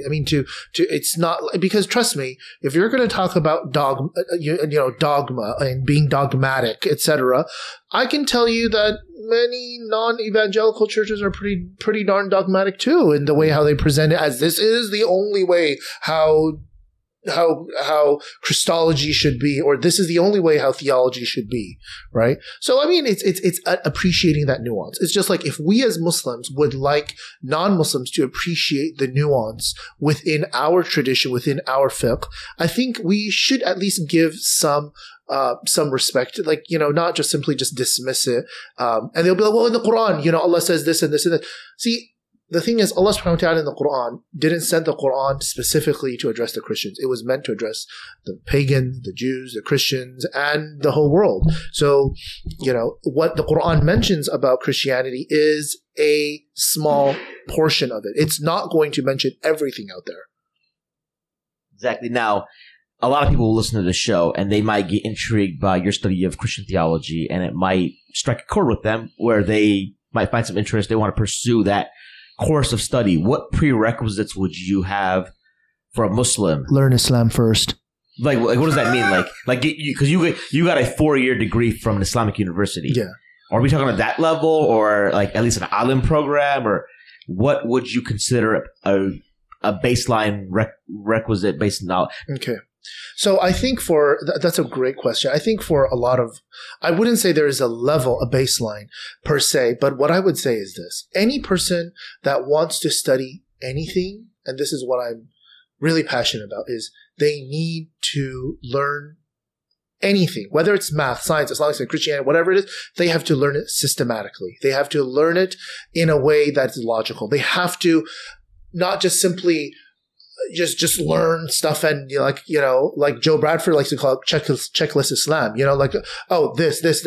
No, it's really having, as they say in Arabic, proper ta'sil ilmi, having proper foundation in how often do we have amongst masajid and in our Islamic institutions, Islamic epistemology. How do we know what we know? I think a lot of the issues that we see on campus with young people is they don't know what they're knowing. It's just, this is the fatwa. This is what we heard. They don't have proper understanding of how Islamic thought is brought to the forefront. So whenever they're confronted with an issue, whether it's LGBTQ, or they're confronted with issues on politics, you have a wide spectrum of people on complete opposite ends, right? You have people that are like, no, it can't be, or yes, you have to, right? And it's you know why? Because they don't have proper ta'sil ilmi, proper building of the foundation of the science of Islam.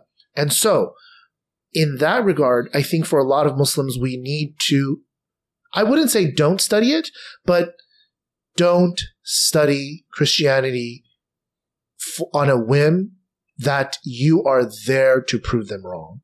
Okay, so I think that's the intention most people would come from, though. Like, yeah. What your intention was like, okay, I want to understand this religion. That's the majority religion in my country. Yep. Yeah. And that's purely it for you? Because, like, to me, honestly, like, I don't have a huge need to, but for me, it's like, okay, for example, you meet some evangelical somewhere, not the stereotype of all evangelical, but some of them, I've met some, and and then you're like, okay, I need to have my ammo ready, right? Yeah. Just to like, so that's like honestly, it's my intention is like, if I'm ever, it's an issue of self-defense. I don't believe in going and instigating debate just to tear someone's religion down. Yeah, of course. You know what I mean? I don't believe in that. But if in this time that we live in, if somebody comes up to me is like and wants to challenge Islam from that background, or say that guide me to Jesus, I want to have my self-defense ready. You understand? Yeah. Well, I think the operative word right there that you said is challenge Islam. And the thing is that if we as Muslims don't know enough foundational aspects about Islam, we are not on a footing there to sit there and be like, oh, okay, we're going to debate them on Christianity. So I would say, unless you're in for the long haul, unless you're, which sort of was my goal, to go into PhD, and then I realized, the academic world right now is not good, not worth the 5 years. And so, I mean, it's just that concept. It's not worth the poverty. It's not worth the poverty, and it's a thankless career. But hey, if you're going to go in, you better make sure that you're doing it right. Because trust me, there are a lot of people right now, whether they're in divinity school, theological school, of any religion out there, you've got people out there who just jump from like some non-religious background, and they're like, oh, we're just going to go and study Christianity now, or we're going to study Islam. And you're like, wait, but did you have proper understanding of the basics before you jump in? So like what I would say, have proper understanding. I mean, obviously, like me, that's why I'm sharing with you my story, because it was just sort of it's the inevitable aspect that I got pushed into Hifz. I was encouraged more or less to go to Medina, and I come to appreciate it, because I could have chosen another religion when I was in my teenage years, but I realized, look, I need to understand my religion better. Now, there's one problem, though, with all this, is that we have factories and factories of these people, as we alluded to earlier in the show, just being pumped out consistently, and they're coming to this country still with that kind of mentality of teaching. And I mean, where do we and how do we approach this problem? I mean, this has to come from, like, we don't have a Vatican where, that there's like somebody who comes and says like, hey, you guys are doing this all wrong. How do we communicate this throughout the Muslim world? So first we did expand the Muslim ban. The Muslim ban is not good enough. Okay? I know, right? Okay, but Chao, what are your thoughts? Look, I didn't want to bring up Trump, okay? And look, I think at the end of the day, you're always going to have people that are going to immigrate to this country for whatever reason it is, for better life. And, I think everyone has a right to move to wherever they want to have better, which is fine. But I think we can never put a stop to that. And it's not ethical either. But what we can do is we as American Muslims really need to take the forefront of this idea of we need to stop letting other people appoint leaders for us. We need to stop this idea we're just going to take the back seat on our community and on our learning. Because if you do that, you're basically allowing someone else to dictate that. And that's why I'm always a big proponent of, listen, part of the reason why I left teaching and imam positions was because you don't find enough people that really, really want to support grassroots growth. If we as communities really supported people who studied, not just studied, but just went and studied other things as well and encouraged them to take up positions within our community, I think naturally that's going to self-filter out these other forms of learning that are either outdated or not relevant. But we can solve it in America, but I'm talking in the world, on an international. I mean, it was great that we would be able to put an end to that in this country, and that wouldn't be that hard, at least relatively compared to the international world. Yeah. So internationally, because these guys are not just they're poisoning their country, their countrymen. I know someone who is a close friend of mine who apostated, and he said that when he was in Pakistan, he would ask questions about the religion, and they said they would smack him and say, "Who's your dad? Why are you asking these questions?" And just because he didn't have the answer to his questions regarding theology, he ended up leaving. And now he tells me about man, I have no interest in learning. What you say makes sense, but I feel like I live my life fine without it. So, I mean, this, you bring up a really good point here. And look, I want to cite, there's a hadith out there. This idea of people seeking out the truth and then getting a terrible response and being rejected to their face, it's something that's going to happen. And it actually is going to be I think it's going to happen until the end of time. We can't really stop it. I mean, you look in the hadith of Prophet ﷺ, that famous hadith of that man who had killed 100. We all know this hadith. But the idea that when he first went and asked if there was salvation, if there was redemption for him, what is the first answer that he got? It's just in the same grain. You're not going to be forgiven. You're too evil. You've killed too many people. It's the same thing. This idea of shutting down discussion, shutting down difference of opinion, not accepting nuance, right? And a lot of people don't appreciate that. They think they're on extremes of, nuance basically means, there's a difference of opinion, everything. There's a running joke about that. There was a guy, that's a running joke, whenever he was asked, how many aqwal, how many opinions are there? There's always two opinions, right? Until someone says, afillahi shak, is there doubt in the existence of God? And he was like, there's two opinions on that, And so the idea is that man got that horrible response where he said, you have no redemption. So this is, the Prophet ﷺ already taught us about this, that you're going to find people that are going to be jerks. They're going to be rude. They're going to give you a cheap response, rude. But you know what? What I'm going to say right now sounds really, really easy, but I firmly believe, Allah subhanahu wa ta'ala sorts things out. And I'm not saying it Allah's going to take care of it. What I mean is a person who's put in that position of being asked that, they're rendering themselves irrelevant. And a person who goes and seeks that answer and gets that kind of answer, okay, and is shocked from that kind of answer, Allah subhanahu wa ta'ala is not going to abandon them and then neglect them, just be like, oh, okay, whatever. That person is going to continue looking. Yeah. You know, they will look. They're not just going to be like, okay, well, I just got slapped down. Keep moving. Bam. Yeah. That is right on the money. Thank you. Yeah. That's, right on the money. That's real talk, man. So, Chao, so you're working in IT. You taught yourself some technical stuff and got in the oil and gas industry because we talked about this before that Islamic institutions just don't pay in America unless you become a celebrity imam circuit and collect $10,000 for honorariums, which I sense you're not doing. Well, you know, look, speaking about that, I mean, look, I think the main issue is a lot of imams and students of knowledge, if you ask them what is the one thing that they crave for, they want autonomy. They want, you know, in the academic world, you have something called being tenured. The idea of having the license to not fear to say what it needs to be said. And I think a lot of imams and students of knowledge are stifled in saying what is correct in the name of communal, you know, just in the name of just not getting fired, right? They just don't want to get fired. So going to IT was sort of a different transition. And, you know, alhamdulillah, I have a great boss who taught me a lot, you know, so I work in the IT field for oil and gas industry, in the oil and gas industry. It's great. You know, do I find it fulfilling? Like, yay, you know, the exciting life of IT.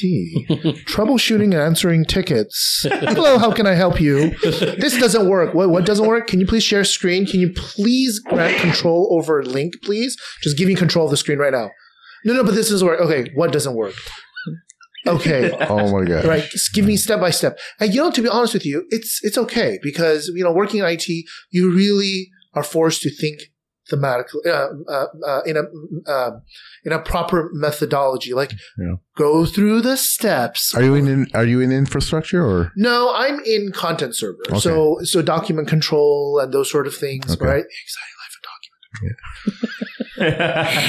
Overlord. I always I'm in IT and I don't even know what that is. So Sim's in IT, and I always tell like Sim, like I don't know how you like haven't shot yourself in the face yet by working on IT because IT sounds like the most boring. No, it's actually the perfect one for people with ADD because you're getting different types of tickets and you're looking at problems in different ways.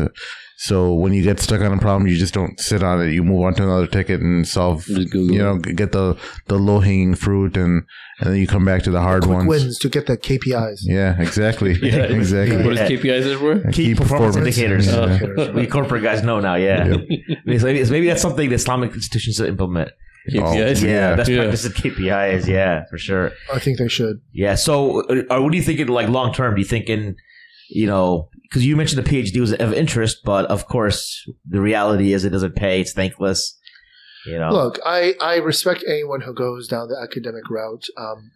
You know, for me, it's just sort of like, unfortunately, it is what it is. You know, it doesn't pay very well. And I know even if I did have a PhD right now, I'm going to go and do IT again after it. You know? So it's like, you know, but hey, you know, what if I was in the IT department at a university, right? But, you know, that's the thing. I'm at a place in my life where I've accepted that, where I'm just like at a point where, hey, you know, the scholars of the past, they didn't fully dedicate themselves just to reading books alone. They all had some sort of other, you know, form of income that they would, you know, for example, Sheikh al-Bani, rahimahullah, he was a watch or clock fixer, right? He would fix clocks and stuff, and he would have his own business, right? You know, so I just think it actually empowers you more when you have you're multitasking, understanding the deen, being able to work in IT, which really isn't a goal, but you know, but hey, you know, if you really like IT, you know, sure, go right ahead, you know, while you're at it, go into networking, you know, because everyone out there is doing networking, or everyone out there is just busy configuring servers, you know. Oh, how exciting is that? Yeah. Yeah, that's my job. Yeah, I know we had talked about you made him feel bad, bro. Yeah. Hey, at least we're in the same field. Before we wrap up here, I mentioned the original like reference being the show about like Asian people and pork and all their food, right? Because it came up because I'll tell you. I apologize again. This might be like what you call like cultural appropriation or whatever it is. But like, so I have a coworker, a friend of mine actually told me about his coworker. He works in consulting, who says like he's Chinese. Like there is no meal without pork, right? Sure. Another story is I know a guy who like was on some project in Hong Kong somewhere, and he was looking for anything. He's a Muslim guy. He's got this vegetable soup, right? Until one day he happens to notice, because I guess there was some kind of, the kitchen was pretty close. He sees the guy open the lid, and there's like a pig's head floating. Oh my goodness!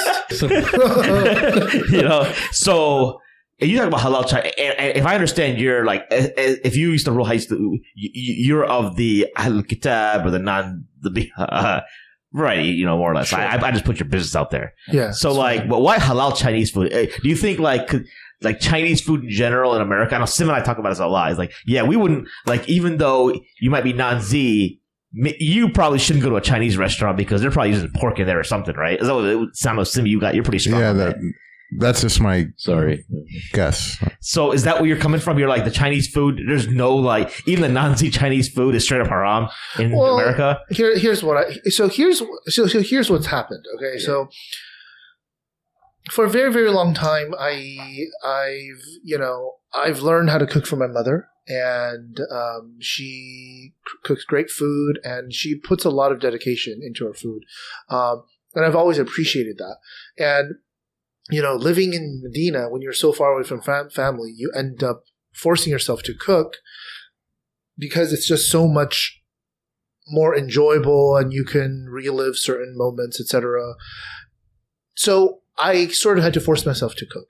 Now what happened is that, I'll be honest with you, you come back to America, you see how Chinese food is in this country. It's an absolute abomination. It's like if there were a list of kaba'ir in culinary sciences, Chinese food would be among the top of the kaba'ir of all kaba'ir, right? Because it is just a bastardization and an abomination of food upon food. That we're just going to put some duck sauce or some red sauce or some white sauce, whatever those mean, right? And we're just going to pour some sweet concoction over your food, and that's now Sinicized, whereas lay people say Chineseified, right? So the thing is, like, for me, I found it really frustrating that, that if I wanted Chinese food in America, that I would have to go to some gross restaurant where General Tso's, who, Allahu Alam, if that's even a real person, or, everything is just like sweet and sour. And, obviously I will appropriate this for myself. Dear scholars and students of knowledge, stop talking about fortune cookies, whether it's halal or haram or shirk, until you talk to me, because I'm Chinese.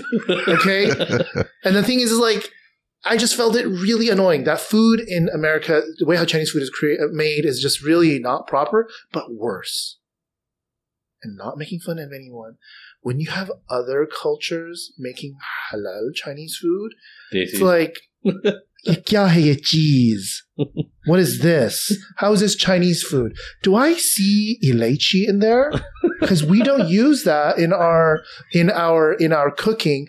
Wait, what is that? Do I see some masala in that chicken? We don't use masala in our chicken. So it's just like, in Houston, we have some of these, and it's just like, dude, this is like, sin upon sin now. It's just, not just like indulging in the kaba'ir, but indulging it in multiple times, doing it over and over again, where it's just now they have completely destroyed Chinese food. So out of that, and also just wanting to preserve my mother's, cooking and just really, really, appreciate that. I've started, an Instagram account and a Facebook page, real light and small, where I would try to present Chinese food for the Muslim audience. And that's what I would like to do in the future one day, have a cookbook and, these sort of things, and really introduce Muslims to what really Chinese food is. If you look, yesterday I was at a Korean restaurant, with my in-laws, my wife, and a friend. And I remember I watched a show on YouTube about Korean food in the United States of America. And one thing they will say to you is, before Korean food got big in this country, the thing why it stayed Korean is because Koreans did not settle on allowing their food to be modified. This is what you're going to eat. You might not like the fish sauce, but this is what it likes. This is what it is. And I think that we need to bring that back to the Muslim community of what food actually tastes like. So, I try to introduce them, I'll cook some food up. And it's like, when you say halal Chinese food, are you talking about like specific regions in China where Muslims are? Not necessarily. It's just getting Muslims educated about going to the supermarket. What are these ingredients? What can you buy? As opposed to, hot sauce or sriracha, it's more than that, right? So that's my new thing. Hopefully sometime down the line, I want to start posting recipes and have like a book one day where I can publish it and really just, market it to Muslims and be like, hey, if you guys want to eat Chinese food without committing a kabira, right? Here is the way out. Here's the proper Chinese way. I see. So, but what if somebody still wants to eat Chinese food, like in America? Do you think they should, based upon like what we talked about as far as like cross contamination, or just like using pork for it's like fried rice, but there's pork in it or something? I think it's with any restaurant, right? Whether it's Chinese food or American food, I'll be honest with you, and since you talked about the issue about zabiha and non-Z, whatever it is, no person who is a non-Z individual can ever deny that when you have a surface where people just cooked bacon on it with the oil, that your food that's on that oil right now is halal. Like, you cannot weasel your way out of that. You cannot, just pretend that doesn't exist. That khanzir, suar, fat, whatever it is, okay, of the porcine persuasion, okay, the fact that, I mean, it's like, you can suar, suar, Hey, he doesn't mean sewage. He means a pig in Urdu. Yeah. So I mean, it's like you need to do your due diligence, whether you're eating at IHOP or whether you're eating at Denny's or Bex Prime or whatever it is, right? So it's not. And no, if you are Z, the safest is to go to a Muslim restaurant. Just eat at your own home. Yeah, that's the best thing to do, obviously. But if you want to be social, it's the easiest thing to do is to eat at a Muslim restaurant, obviously. Yeah. But I will say this. I don't know how it happens, but Muslims who are zabiha, with all due respect and love for them, but dear brothers and sisters, if you are zabiha, please don't find the first restaurant that's outside of your culture that is zabiha and then over-glorify them. Yeah. Like, for example, in Houston, we have a restaurant, I won't say which one. There's like, they serve burgers, right? Halal. And you have people who are Z. They've never had proper burgers. They go there and they're like, MashaAllah, Allah Pak. Allah Pak, Parvardigare Alam, like, Allah, what is this? Like, this is the best burger on earth. And it's like, first and foremost, you just described the burger like as if Jibreel brought it down from Firdaus al-A'la on the Ma'idatu min as-Sama, on the same dining table that was brought down for Isa alayhi salam, and then he faced the Qibla and slaughtered the meat and blessed it with Zamzam. Like, seriously? Like, your scope of knowledge is so limited. It's like, oh, you poor bichara thing, you poor thing. Like, you know what? If that's what makes you happy, that you think that's the best burger on earth, it's faddal. Go ahead. No problem. But, I used to be zabiha and I'm not anymore. But look, Chinese restaurants are pretty they're not very clean. So it's just the way how they handle food in general. I'm talking about regular Chinese restaurants that they don't handle the food very clean, and even in China and in Chinese circles, whenever you say the word qingzhen, which is the equivalent of halal in Chinese, which literally means pure and clean, right? There is a understanding in Chinese circles that it's clean. Like, wow, you want clean food where you won't get diarrhea and dysentery, whatever, where you don't get, sick and food poisoning, you go to a halal restaurant, right? It's within that culture. And I think we, if you want to go eat at some General Tso's, go ahead. But remember, they use MSG a lot. And, that umami taste, that nice sixth sense, whatever. I don't know how many senses we have in our tongue, whatever. But, it's coming from pork? Well, I've heard that pork is that creamy, that soft taste is that sixth or whatever. It's that umami taste. It's that nice taste that people want. So, if your friend wants to eat pork and that's what's stopping him from being Muslim, this is not a fatwa, but let's balance it out right now. Entering Islam but eating pork versus not entering Islam but not eating pork. I think you should still enter Islam. Of course. Of course. No, I agree with you. Of course. Yeah, for sure. And then you got I'll leave with this. You got the extreme left wing of the non-Z crowd that you'll order chicken fried steak with country gravy. And they say if there's sausage, it's probably beef sausage or turkey sausage. Yeah.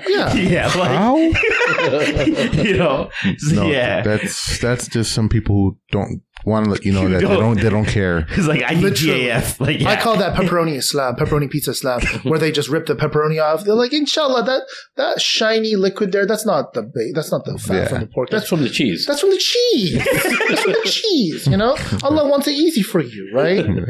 With that note, Chao, how can people? So we already established that you do not accept friend requests on Facebook unless you know them personally from the beginning, right? Same policy applies as 10 years ago.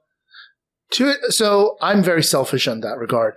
If you get friended by me, it's because I need something from you. I like it. Okay, so I do apologize in advance. And plus, you don't use sometimes you don't use your real name on Facebook. Yeah, so I was like, who is this dude? How am I friends with him? So he's like, that's Chao. It's failed miserably because I one time wrote my name in Telugu. Okay, I just went on Google Translate. What is with you, bro? And then you know what? My Hyderabadi friends were like, "We know it's you because we can read it, Dumbo."